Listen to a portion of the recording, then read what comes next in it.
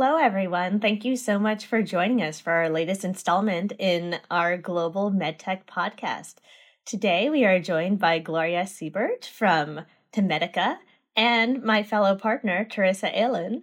And I'll let each of them do a quick intro for themselves. I'm Vinita Kailasanath. I am a partner in the Silicon Valley office. I do a mix of life sciences and tech transactions work, a lot of work at the intersection of the two in what we lovingly call MedTech.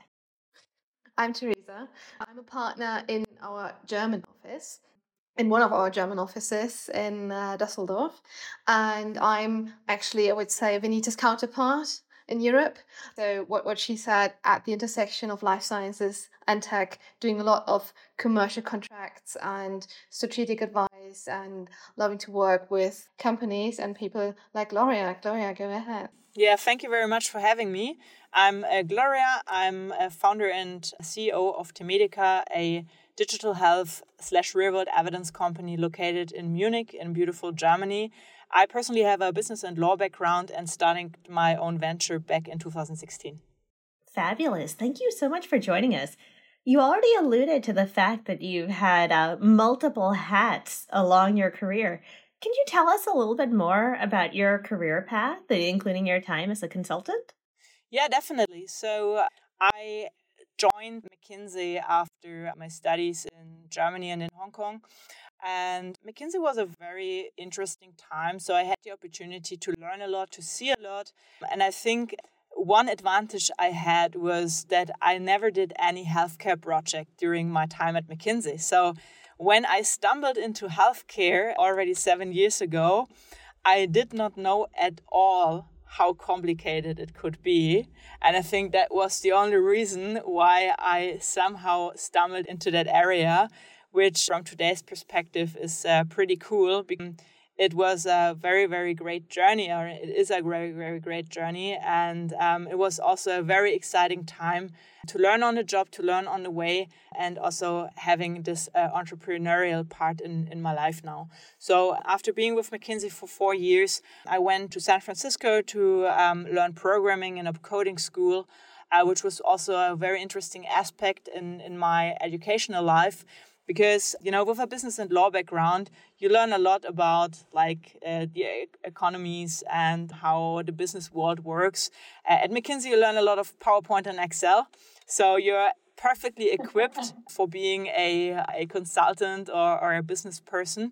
But you don't really learn a lot practical context about what digitization really is and also the potential of digitization. And that was a great opportunity, really learning programming from the fundament by typing the code with my own fingers. I think I'm not patient enough to be a good programmer, so I ended up with not being the tech founder, but being the business founder. But it was nevertheless a great opportunity to learn, and also definitely one of the reasons why I ended up with a company in digital and healthcare. That's so exciting. When you said it was a good thing that you didn't know how complicated it would be, if you had known it, do you think you would have taken the same path? I think that's a super difficult question. Honestly, I don't know. Probably I would have been more biased, and I think we would not have had the opportunity to take the very unusual paths, because probably from a rational point of view, I would have said, no, let's not go this path, it doesn't work. And it somehow worked. So I think it was very good to be naive there and just trying to see if the door's open. And when the door was not open, just go back and try another door. Is there anything sitting here today that you wish you'd known when you started? Well, along the way, what I have learned, and I'm very, very thankful for this as a person, is resilience. And this is something which was really hard at the beginning because, I went the typical pathway through university, through a very guided consultant role, and then ended up in a situation where some days we were more or less insolvent, or we probably were already insolvent and we were forced to go to the place where you need to file for it, and we didn't do it. So it was really walking on the edge. And I think if I had more resilience back then, I think some stuff would have been a little bit easier. On the other side, I'm super thankful for going the journey also personally, because from a personal point of view and also when it comes to my character, how I see things, how I see challenges, I learned a lot and I took a lot from that journey, and I'm still taking a lot from that journey. So personally, I'm very thankful also for the opportunity I'm having as being an entrepreneur. Thank you for sharing that. When you say being thankful for that and on that journey, what intrigues me is what drives you. So actually also the motivation behind it.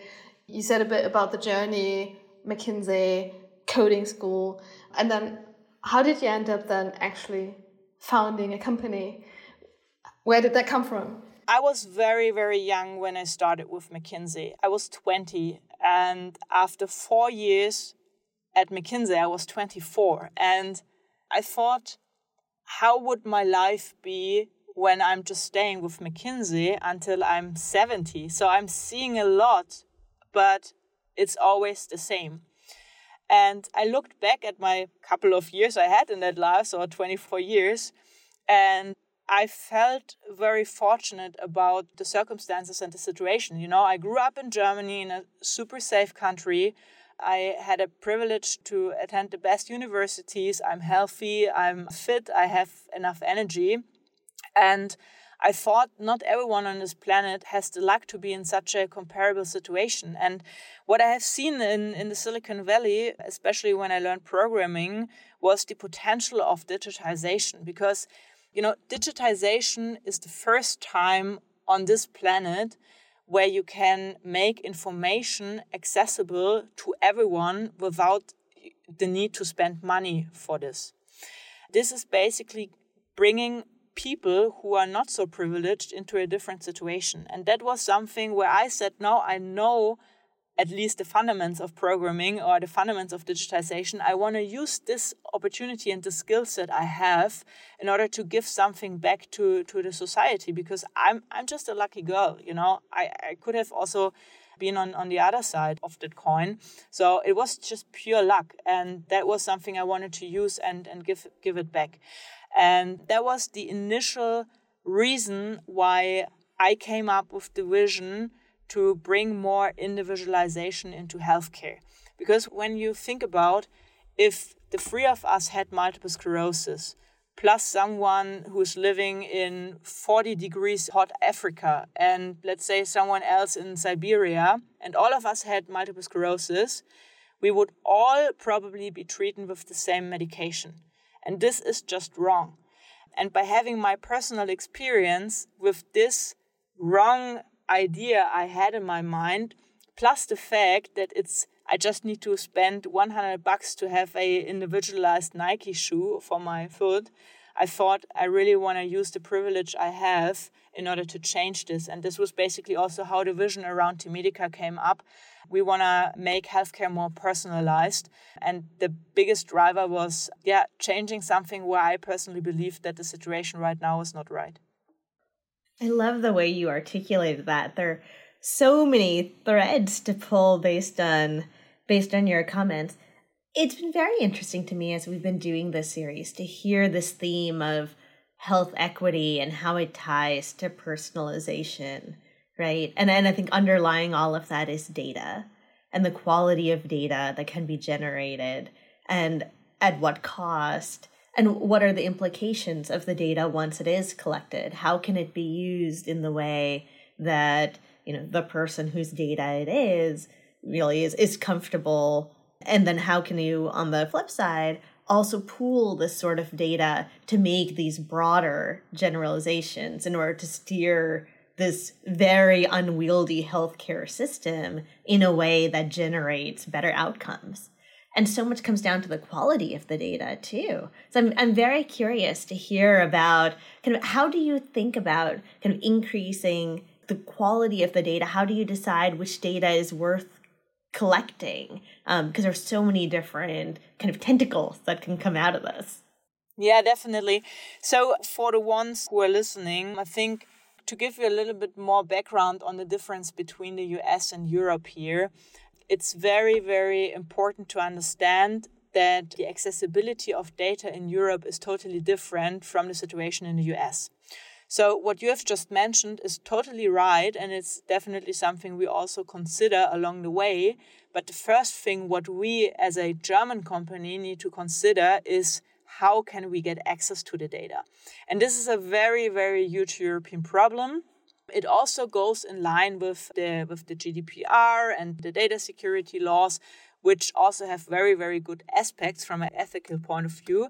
But nevertheless, it makes the situation way more tricky than you probably have it in the US, where you just need to make sure that you process the data in the right way and you interpret the data in the right way. So first of all, what we're doing at Temedica is we are identifying which data are at some stage accessible out there. And we also need to make sure that these data are adding a particular value to the data platform we have. So this step is mandatory, otherwise we can't move on. The second step is data security. So in Europe, you need to make sure that you have an active opt-in from the particular patient that you can process the data. And this is something which I personally find super interesting, because the discussion around data security and the willingness to share data, especially in Germany, is wild. And everyone says, well, people do not have the willingness to share data. They want to keep their own data and so on. And this is not right. People do not want to share data when they don't know what happens with the data. And what we do at Temedica is we build smartphone apps for patients. Let's say, for example, multiple sclerosis patients. And when they download the app, we ask them, do you want to share your data in an anonymized way in order to support research and in order to have the opportunity to combine your own data with a massive big data set of other people's data? And we have an opt-in rate of more than 70%, which is mind-blowing in Europe, because this is nothing what Europeans have usually experienced. And the only reason, the reason is not because we are the best ones or the smartest ones or whatever. The only reason is we are 150% transparent on what we are doing with the data, why we are doing this, and how we are doing this. And this is also a very important aspect, speaking as a German or a European company, which probably not comes up a lot in the US space, but which is very, very important by looking at our business model. And now we're coming to the topics you have just mentioned. The third step is basically considering which data are the data we have access to or we have identified. How do we need to clean the data? How can we aggregate the data? And here we are not coming from the technical point of view, but we are more coming from the questions we want to answer. So, for example, we want to answer, how does the care reality look like amongst female MS patients who are living in cold versus hot areas? And how can we help them by, for example, different dosages they get? Or how can we help them by giving them different alerts when it comes to how they are designing their leisure time? So these are all aspects we ask ourselves first before we make the data analysis, because we don't do data analysis for the sake of making data analysis, but we do data analysis for the sake of answering very particular questions. And these answers are then either being used for research. We make a lot of medical publications, but also we give access to pharma companies, MedTech companies, to HCPs, hospitals, and all of the other stakeholders in the healthcare system.